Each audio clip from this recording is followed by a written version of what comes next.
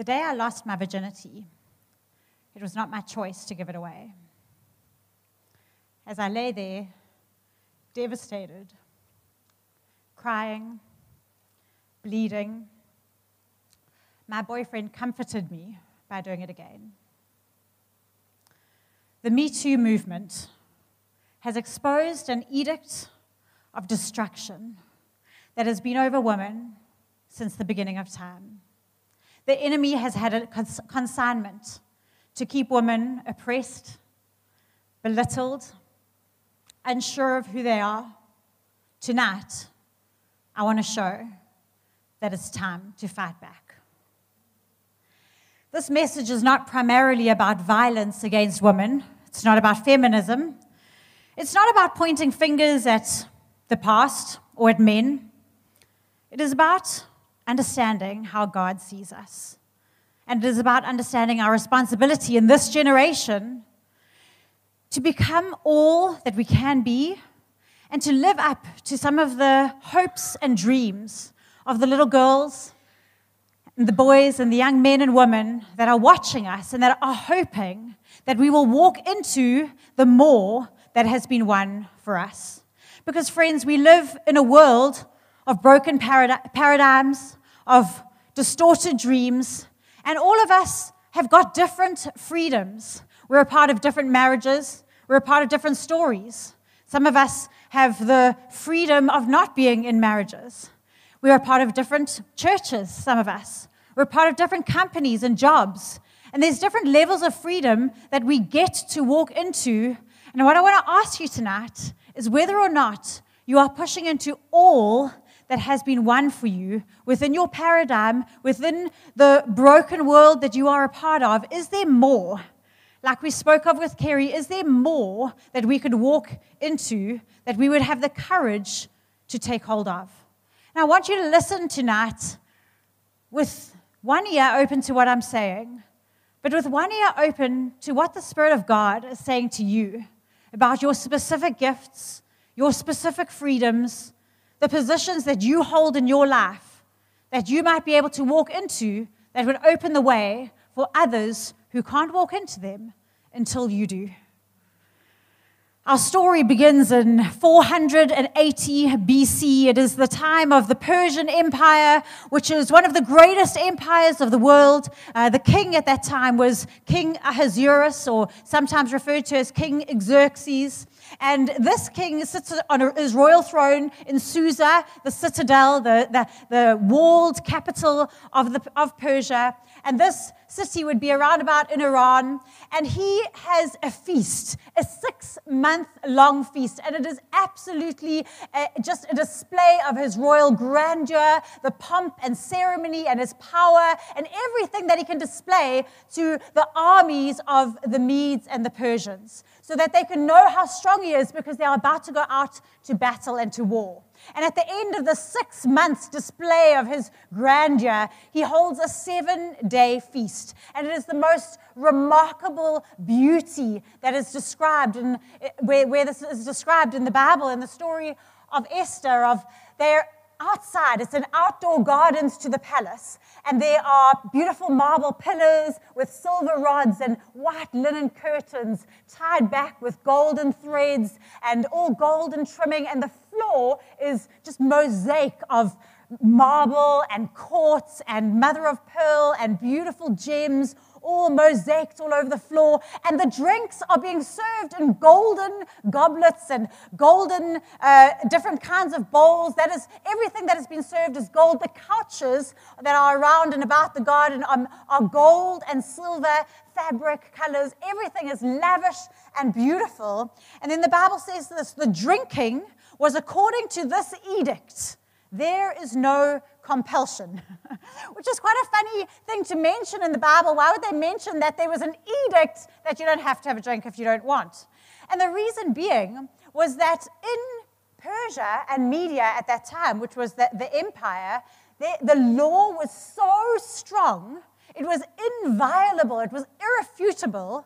And so there had to be a law that you didn't have to drink so that people could find freedom. To this day, if you want to say something is unchangeable, you say it is like the law of the Medes and the Persians. It just cannot be changed. Think back to Daniel in the lion's den when the king made an edict that said if you don't pray to him, you'll be thrown in the lion's den. When he realized that he'd made the edict, he'd made the law, but he had been tricked by his advisors, and when he realized that Daniel, his favorite advisor, was actually now needed to be thrown in the lion's den, there was nothing the king could do about it. So that is the kind of age that we're living in, and he's throwing this dramatic, beautiful party to show his pomp and how glorious he is.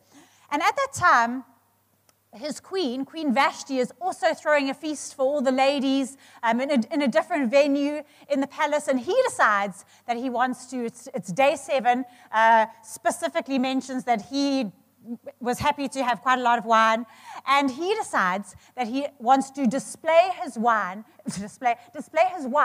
to everybody in the garden to see how beautiful he was. Yet another trophy in his life that he could display. And so he sends his eunuchs to go and call her out of her party and to come in her crown. Some historians would say only in her crown, to come and walk and show everybody how beautiful she was. Queen Vashti was having none of it.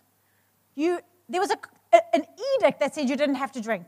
That is how strong the law is. She is given a command by the king, and she's having none of it. She says, I'm not coming, I refuse to come.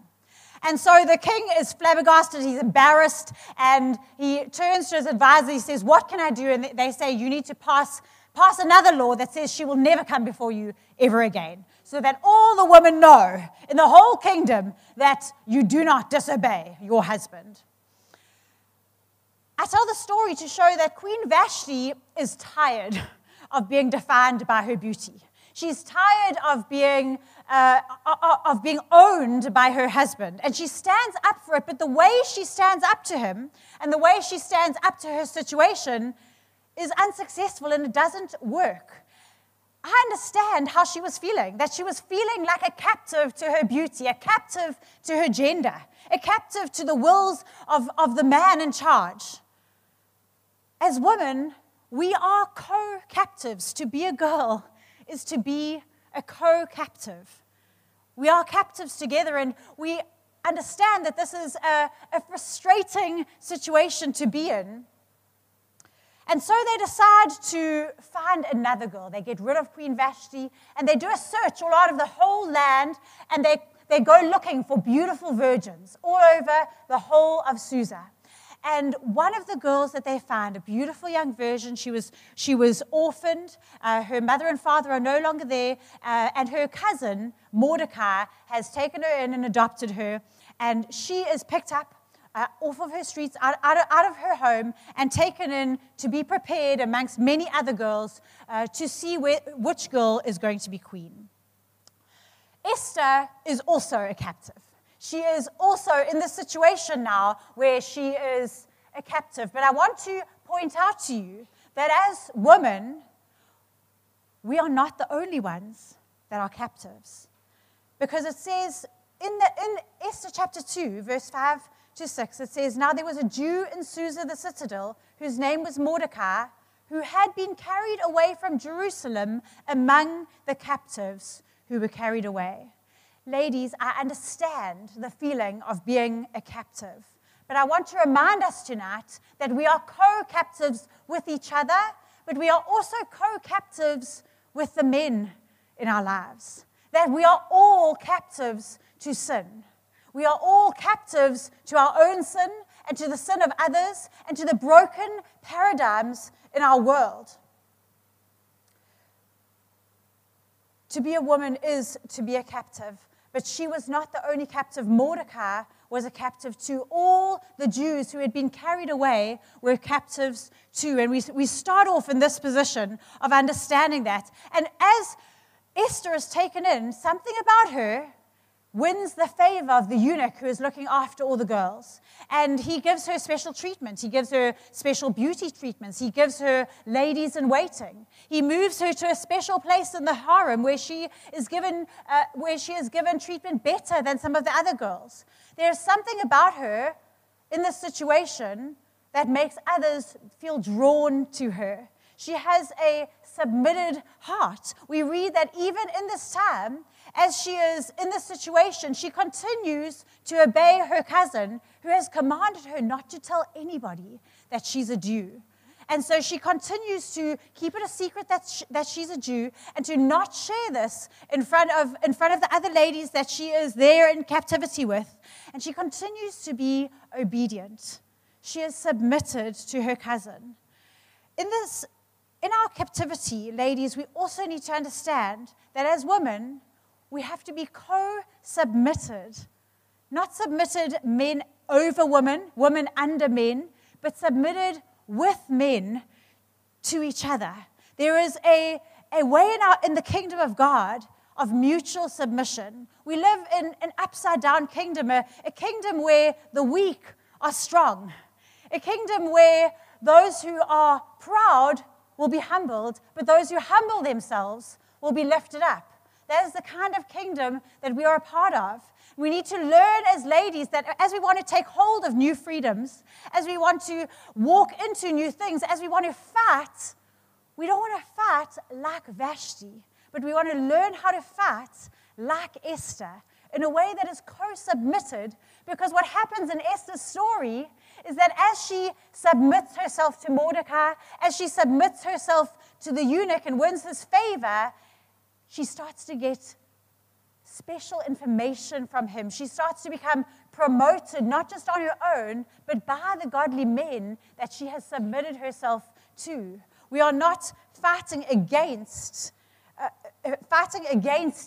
men. We are fighting with men against sin and against mistreatment and against oppression. And that is how we fight our battles here in this church. Our fight for freedom is not independent of godly men, and it is not in rebellion to godly authority.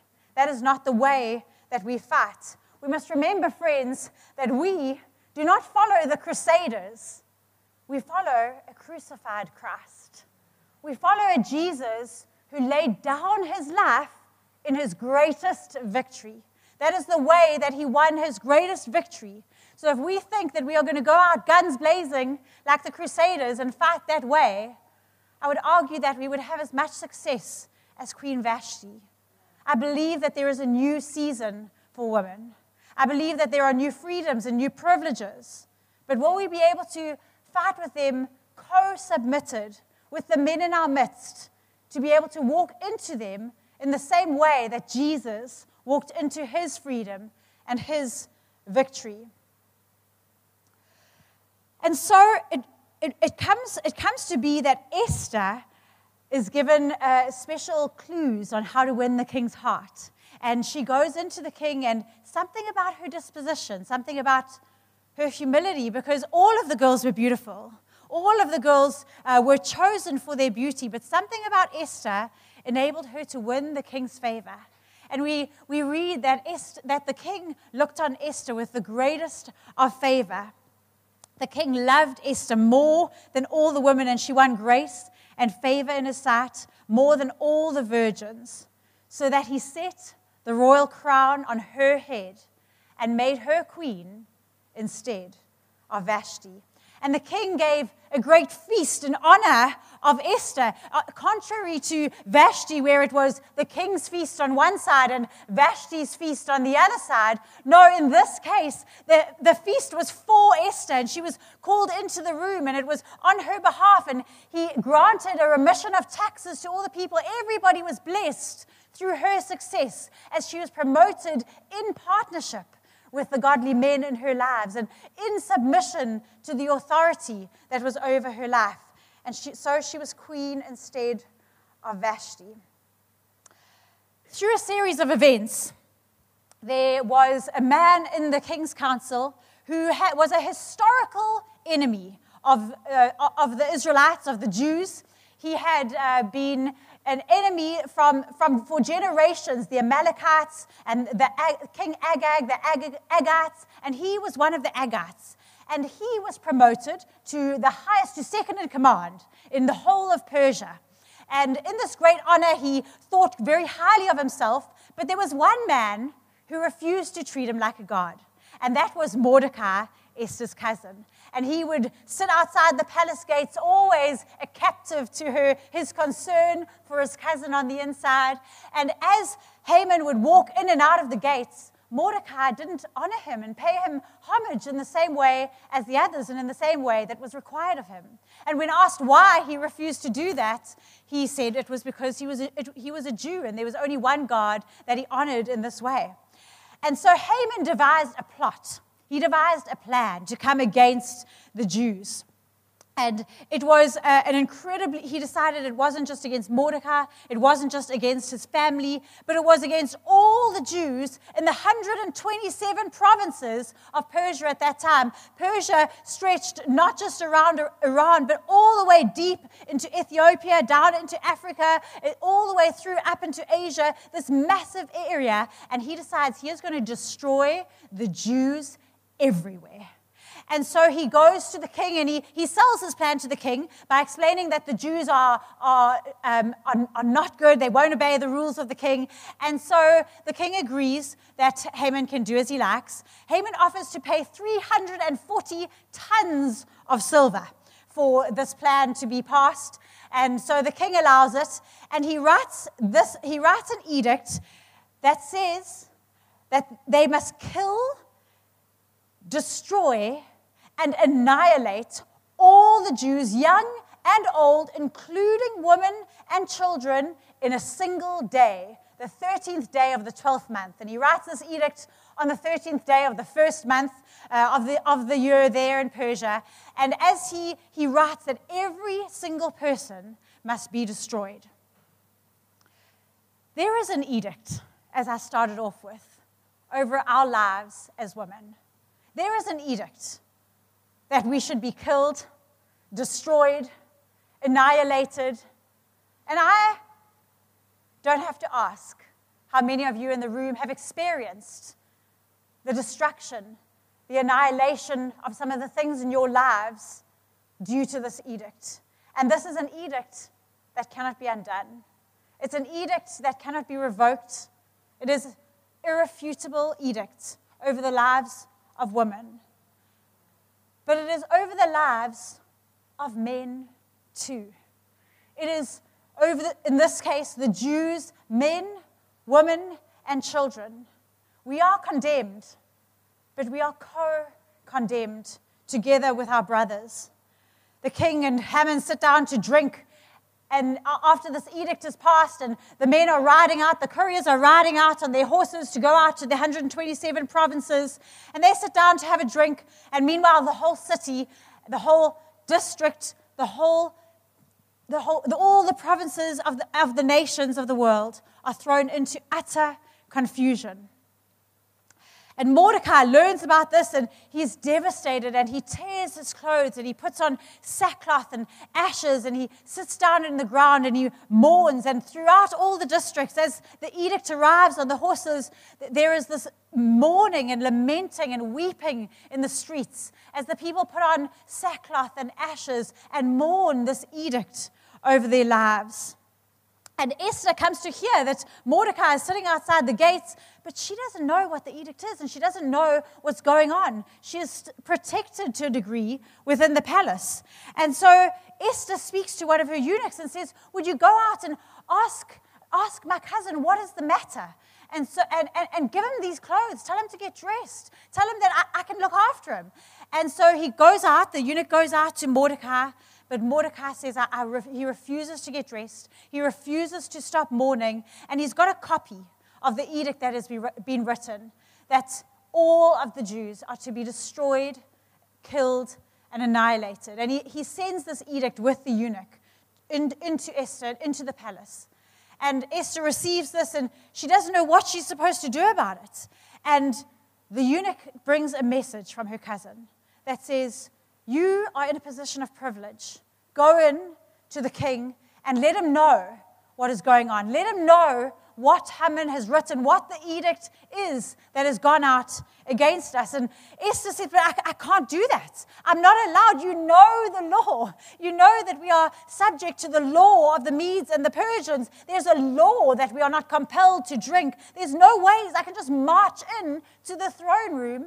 In actual fact, there is a law that if I do appear before the king without being summoned, I will be put to death. The only way that I could be freed is if he leans his golden scepter towards me and gives me mercy. The law is that I would be put to death if I go in front of him. I can't do it. And so she sends that message back to her cousin. That message that though she's in a position of privilege, though she has a potential freedom, potential access, it's too dangerous. It's too risky. And she's afraid to take hold of it. She hasn't been called into the king for over a month. She's only allowed to appear before him if he calls her by name. And she doesn't even know if he still remembers her name. She's feeling insecure and she's unsure of what the king thinks of her. She doubts her own influence. And though she's in a privileged position, she's uncomfortable to take hold of the freedom. She's uncomfortable to walk into it because she doesn't know what will happen to her if she does that. But Mordecai realizes that there's more to it than that. It is not only that Esther doesn't see herself as a leader of the Jews, she hardly sees herself as one of them. If I were to ask you in the room if you've ever said or thought, I'm not a typical girl, if you've ever worn tomboy as a badge of honor, or the fact that you get on better with boys than with girls, if you've ever wanted to disassociate yourself from being a woman or being a girl and felt that that was a better position for you to be in. Growing up, I was a little bit like that. I remember pretending I liked rugby for a long time until I started dating a rugby referee and was at every single game, every single weekend. And then he called my bluff.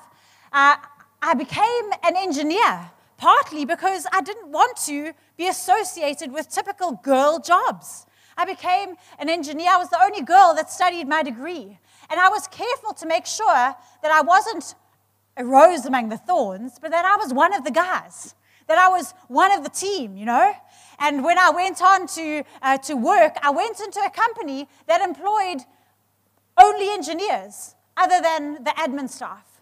And so I had a special access card that gave me access where only the engineers were allowed to go. And so I was the only girl with an access card like that because I was one of the guys.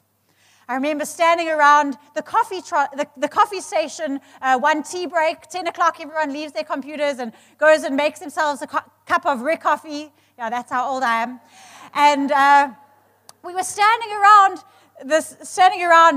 many of us, maybe the whole sort of that side of the office, maybe 15, 20 of us. And one of the more fatherly, beautiful man was telling a story about his daughter who had a very difficult medical condition. Her lungs had collapsed and she'd gone in for surgery.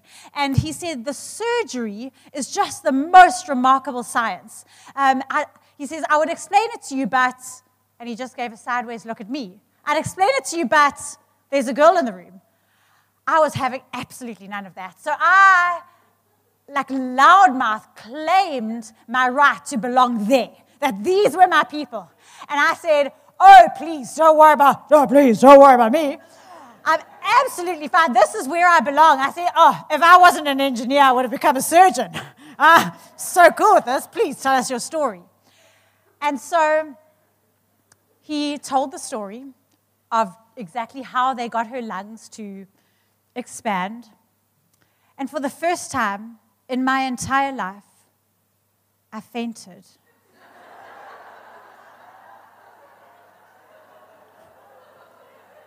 At the tea trolley, into the middle of a circle of 15 engineers. I lay there a little bit longer than I was fainted for because I really did not want to open my eyes. And I lay there thinking, oh my God, I'm such a girl.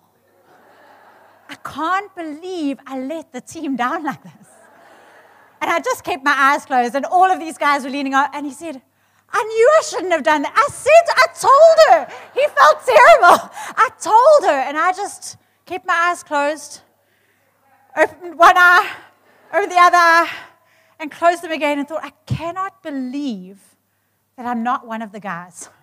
I cannot believe that I've let myself down so badly. And he says to her, Mordecai says to her, don't think that because you are in the king's house, you alone of all the Jews will escape. Do not think that because you are in the king's house, you of all the Jews will escape. I wish that was the last time that I had claimed to just be one of the guys, but I'm afraid it's something that followed me for quite a long time until we started Sisterhood 4 years ago, and I never wanted to start a women's ministry because I never wanted to be in a women's ministry. I never wanted to be sitting listening, and I never wanted to be preaching because I didn't want to be a girl's girl.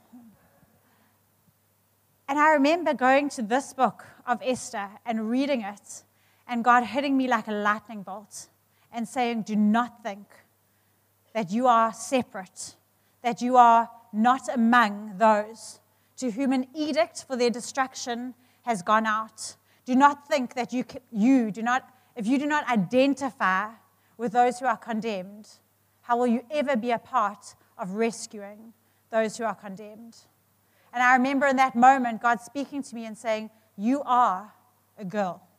And as a girl, you are going to speak to other girls, and you are going to set them free, yes, for equality, yes, to be in the room with the men, yes, to have a seat at the table, yes, to have a voice, but you are one of them. And too often, we want to disassociate from being a girl, disassociate from being South African, disassociate from being part of the church, sit on the outside and point fingers to the inside and say, that, yes, they.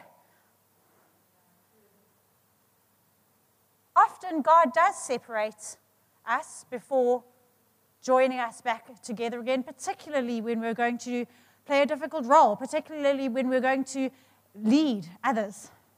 And I want to call you tonight that if you have separated yourself from the condemned, from the girls, that maybe tonight God is calling you to re-identify yourself with those who have had an edict of destruction over their lives. And as a girl, as a woman, to walk into your future, to walk into your success. Understand your association with the captives and understand that your fates are tied. Who knows but that you have come to your royal position for such a time as this? Mordecai says to her, who knows but that you have come to your position for such a time as this, as a girl, in your privilege, with your strengths that you think set you apart, with your personality that you think sets you apart, with your relationships that you think sets you apart, with all of those as a woman for such a time as this. When Esther realizes that this is her fight, she commits her life to the cause. When we realize that this is our fight, will we commit our lives to the cause?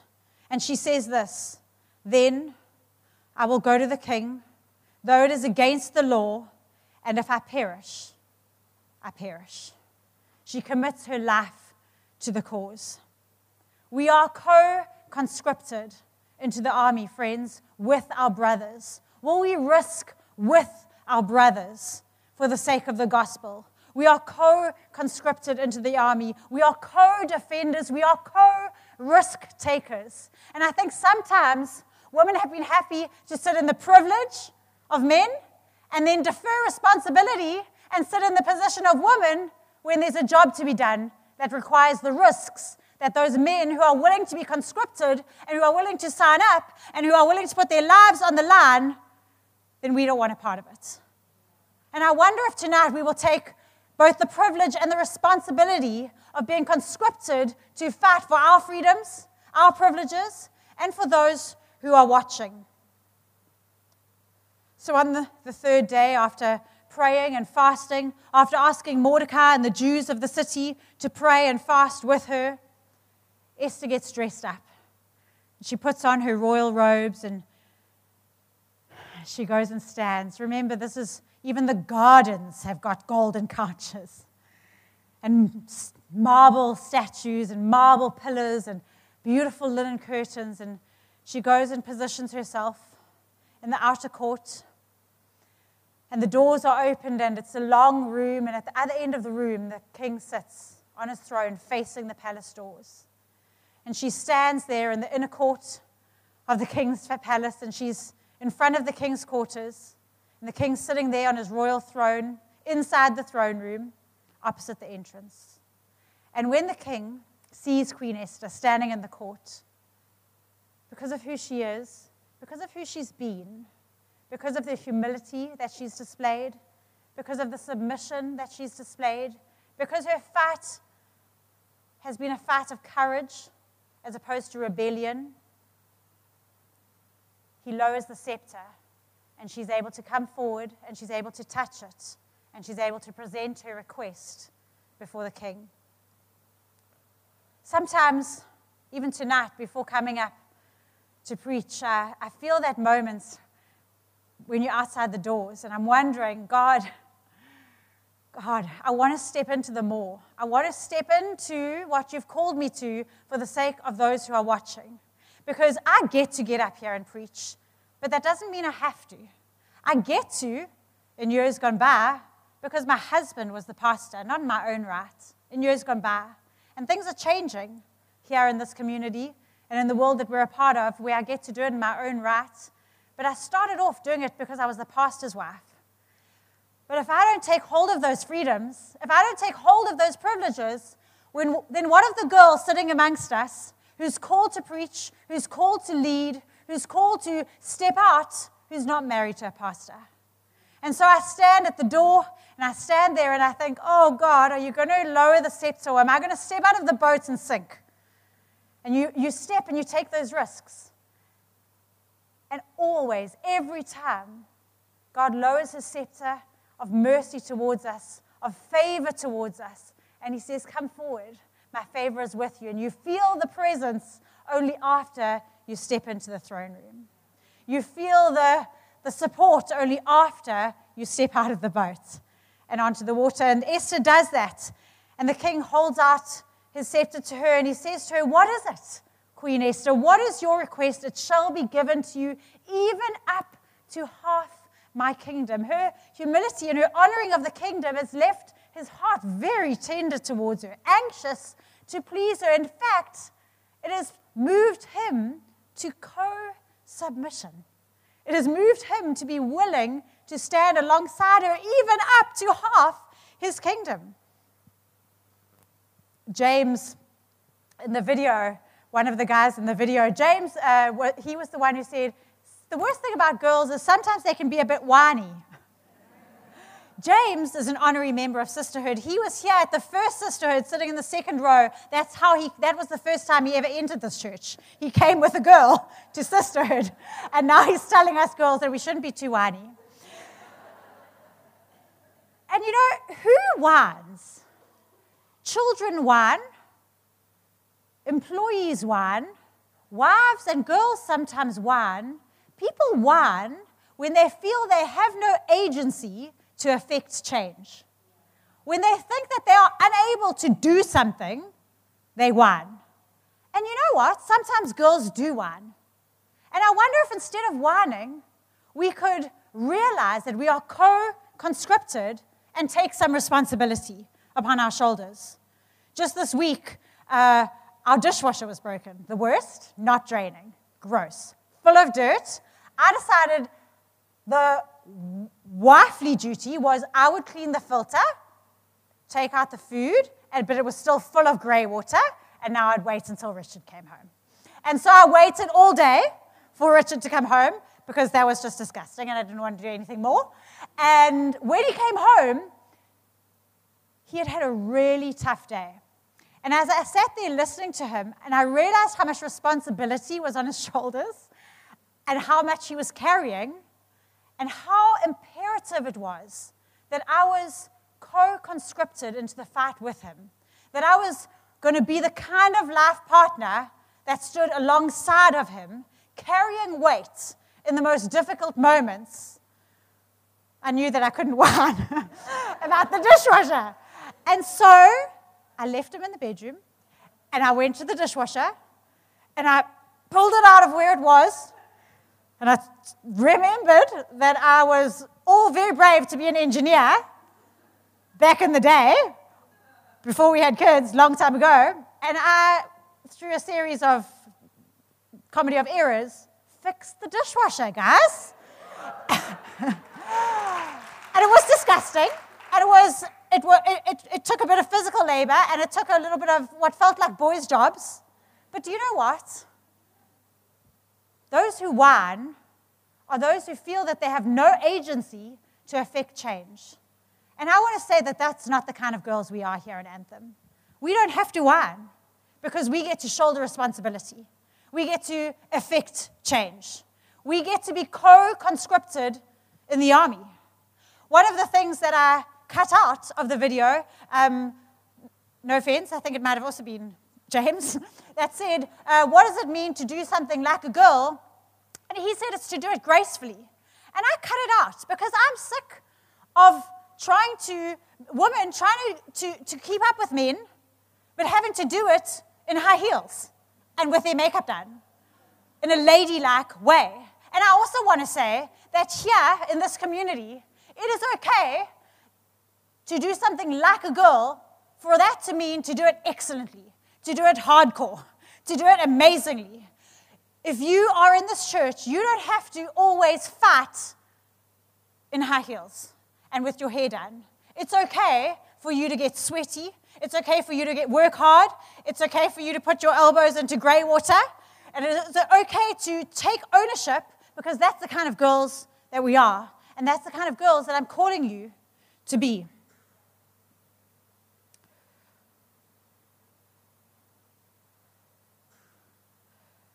And so Queen Esther decides, as she takes responsibility on her shoulders, to invite her husband and Haman, the man who has passed this edict over her people, to dinner and to a feast. And so she does it in a very clever way, in a very strategic way. And Haman thinks he's the bee's knees. And so he gets invited to a feast, and she feasts them, and she pampers them, and she invites them to a second feast. And on the second day, she can literally now have whatever she wants. She's done it the right way. She's shouldered responsibility. She's been humble. She's been submissive, but she hasn't shied away from walking into rooms and sitting at tables and having her voice heard in moments that are new for her and where she wasn't sure if she had influence, but she was going to give it a go, even though it was a risk actually to her life. And she's in that moment and in that place, and the king says to her, "Babe, seriously, up to half my kingdom, what do you want? I just want to have you at my side. I just want to rule with you. What is it that you want?" And so this is what Queen Esther answered. "If I have found favor in your sight, O king, and if it please the king, let my life be granted for my wish, and my people for my request, because we've been sold to be destroyed, to be killed, and to be annihilated." And the king is horrified at what has happened, and he asks her, who has done it? Who has passed this edict? And she points out that it is a second in charge, Haman, and Haman is immediately taken care of. He is hung on gallows that he has prepared. His life is taken from him, but still the edict stands. And she's had the king for dinner, and Haman is gone, but the edict is inviolable and is irrefutable, and it is not going away on the 13th day of the 12th month. Every single province knows that they are able to stand up and to destroy man, woman, and child co-condemned. And so she risks it again, and she goes again into the throne room, and again she is given favor, and she says, "Please, may I write a different edict? May I write a different word over my people? May I write a different command over my people to be equipped to fight back. And so she is given the signet ring. She is given the authority, and she goes together with Mordecai, and they write a new edict. And in this edict, they write that they are able to, in the edict, it says that the Jews everywhere, men, women, and children, specifically mentions that all of the Jews who are co-condemned are able to fight back. They are able to gather, to defend their lives legally, and to destroy, to kill, and to annihilate any armed force of any people or province that might attack them, and to plunder their goods on the very day that it has been declared that they would be destroyed.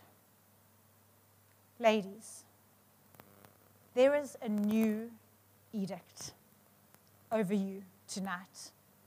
What you have thrown down when you realized that there was an edict for your destruction, what you have let go, what you have put behind you and thought you could never take hold of again, I want to tell you that those things are available to be picked up.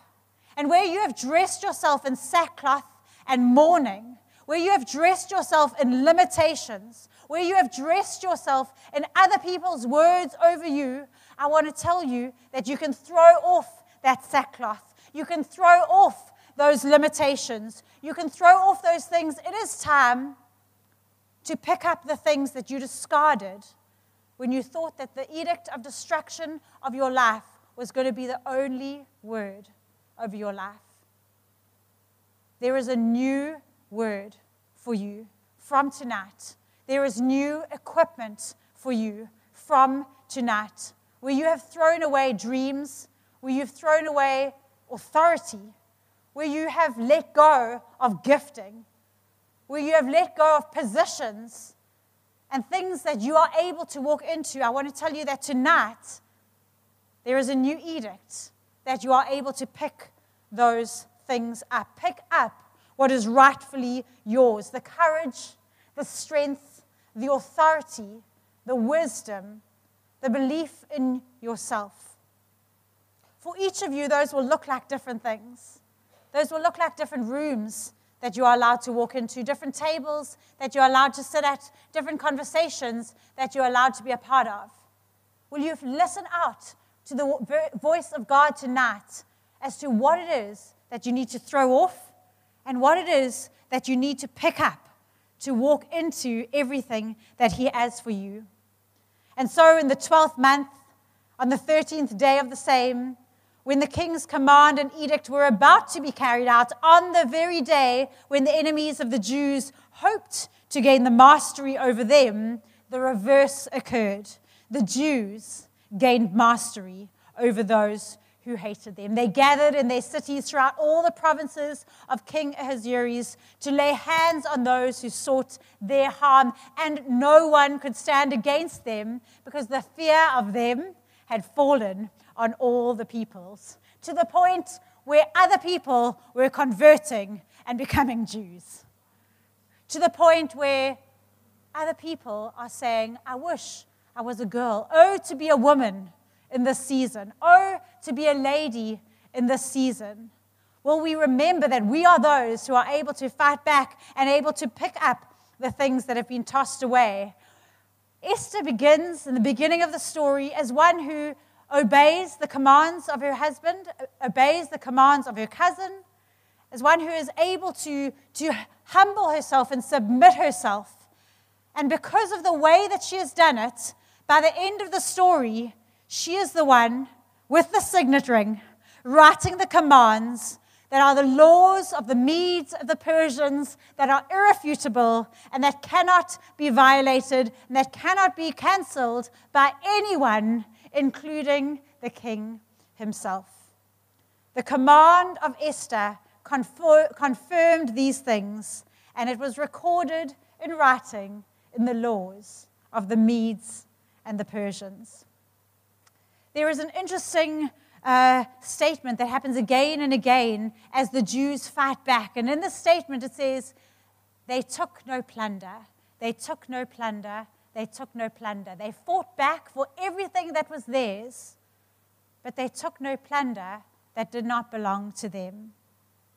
Would we be those again that don't take what belongs to men, that don't take what belongs to others, but that look around at what belongs to us and pick those things up? This sisterhood was birthed out of Psalm 68, where we read that the Lord gives a word of victory, and a great company of women are the ones that get to deliver the message that the victory has already been won. Jesus has won a victory for us so that we do not have to plunder others in order to get our spoils. And this was the great news that the company of women delivered. The conquering legions have themselves been conquered. And then the next verse says, the women who were at home divide the spoils. And though the men were also at home, lying among the sheepfolds, hiding, unable to fight the battle, they were also able to collect the spoils. God has already won the battle for us. He has already won the battles for us, and there are spoils available for us. We don't have to plunder anybody else's authority, anybody else's positions, anybody else's words, to be able to walk into everything that God has put in us for tonight. Neither the men nor the women were able to fight against the conquering legions that Jesus had to come and fight for us. And for that reason, neither men nor women have rights on the spoils, but only those who God calls to pick them up. And in this psalm, it says that God calls the woman to give the news that the spoils is for everybody. It is for the men and the women. Us who have rested during this time, who haven't burnt any bras or chained ourselves to any statues. And yet we know that it was not that won our freedom. It was the word of God slowly working in society, working its truth, that one day we will all rule together, that we are co-heirs. And by the end of the story, Esther stands a co-heir with her husband, a co-ruler with her husband, able to stand with her crown, able to stand with his signet ring in her hands. And I want to ask you tonight if you will risk coming with me. It's scary to rule together. It's scary to put on the crown and walk into the rooms that we have access to. But if we don't do it, what about those who are outside of the particular palace that you're a part of? What about those who don't get to walk into the particular freedom that you get to walk into? So I don't know if that means for you going for a new job, or taking new authority in your home, or aiming to be the boss in a particular place, or starting to pick up dreams that you have laid down in the past. But we are not here to fight like Vashti. We are here to submit humbly and with humility and with submission, but also with the courage to walk into those particular freedoms and those particular privileges that are in front of us, so that those girls who can't get to do it unless we do can follow after us. Those boys and girls who are saying that the worst thing about girls is they have not yet taken hold of all the freedoms that have been won for them. Will we do it? If you have not been willing to do it for your sake, will you do it for the sake of those who are watching and those who can only follow after you? Let's stand this evening and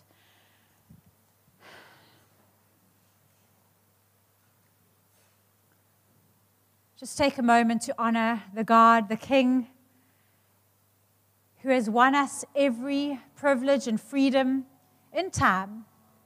And we know that the fullness of that, the fullness of our freedom is to be outworked into the next age. But right now, we want to honor you, God. As I said earlier, what we honor, we get more of. And so we want to honor the freedoms that you have already put in front of us, God. we know the doors that we are standing outside of, that we have to have the courage to step into, trusting that your mercy will be with us as we step through the doors, trusting that you will not leave us to walk on our own, that you will not leave us to flounder as we step into the more that you have for us, God. I pray your blessing over the women in this room, and I pray your blessing over the women of Anthem.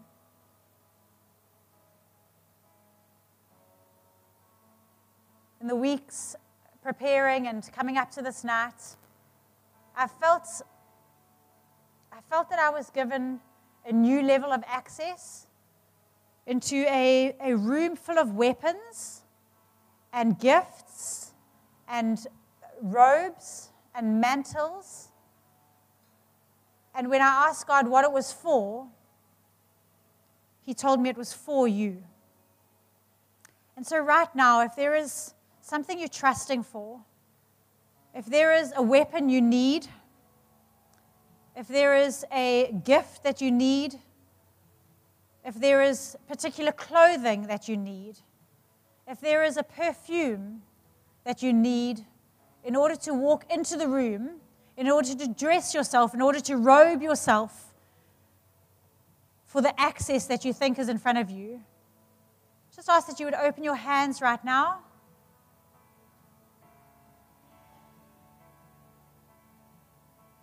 God, by the authority that you have vested in me, that you have given to me for this night, for these ladies,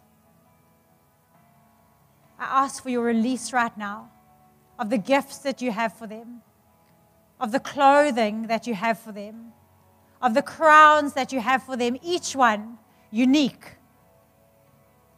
Right now, a pouring out from heaven's equipment rooms on these ladies, a pouring out of heaven's equipment rooms on these ladies.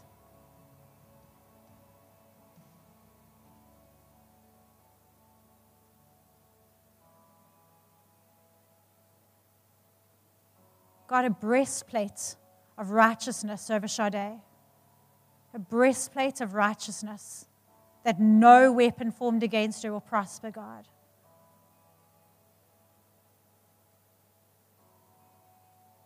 As she walks into the more that you have for her, God.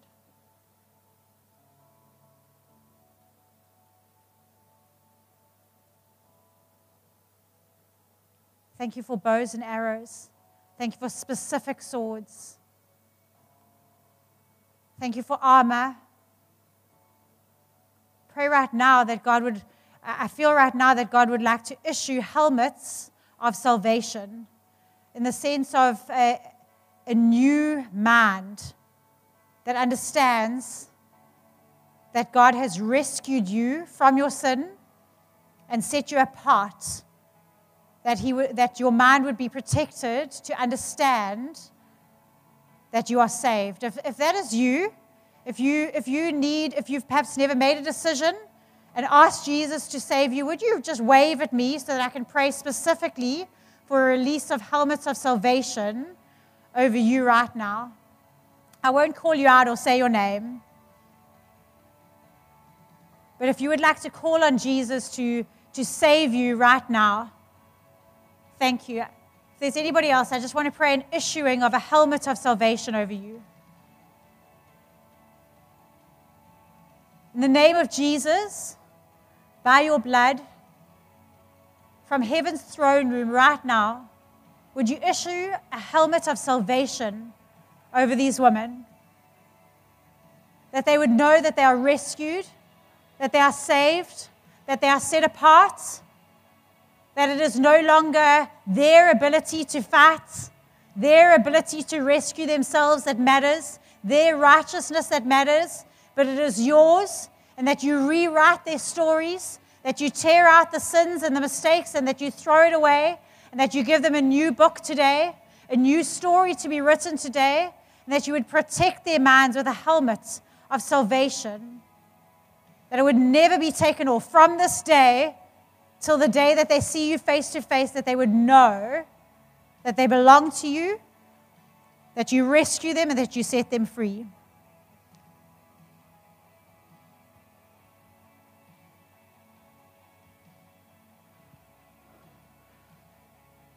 Would you raise your hands higher if you feel that there is a leadership that you've been afraid of?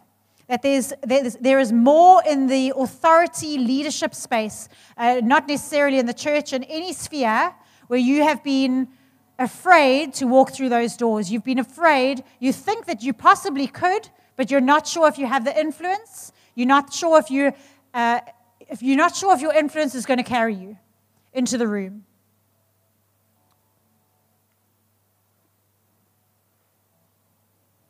God, it's you tonight that I was trusting in to do all the work. It's your presence tonight that we've been trusting in. I'm going to, if you're unfamiliar with what I'm about to do, I'm just going to pray in a language that I don't even understand. It's something that I just feel the Spirit in me. It's just basically a language that is given from heaven, so that he could give it allows him to pray specific words over each person that are specific to you. And so right now, Ongra Shamunda, Galagarabara Shamunda Gorio, Ongra Shamunda Garia, Ongra Shamunda, Galagarabara Shamunda Gorio, Ongra Shamunda, Galagarabara Shamunda Gorio, Ongra Shamunda Galagaria, Ongra Shamunda, Galagarabara Shamunda Gorio, Ongra Shamunda Garia, Ongra Shamunda, Galagarabara Shamunda Gorio, Ongra Shamunda, Galagarabara Shamunda Gorio. Holy, holy, holy are you, Lord God Almighty. In your presence right now, just as the last picture on the screen was a picture of crowns, we throw our crowns at your feet, God.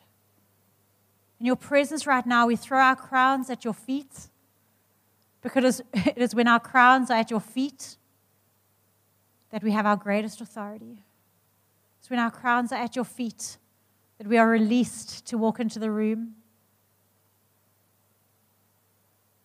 A release of leadership over these ladies who are trusting for more. A release of authority. A release of Ephesians 4 gifts for the church.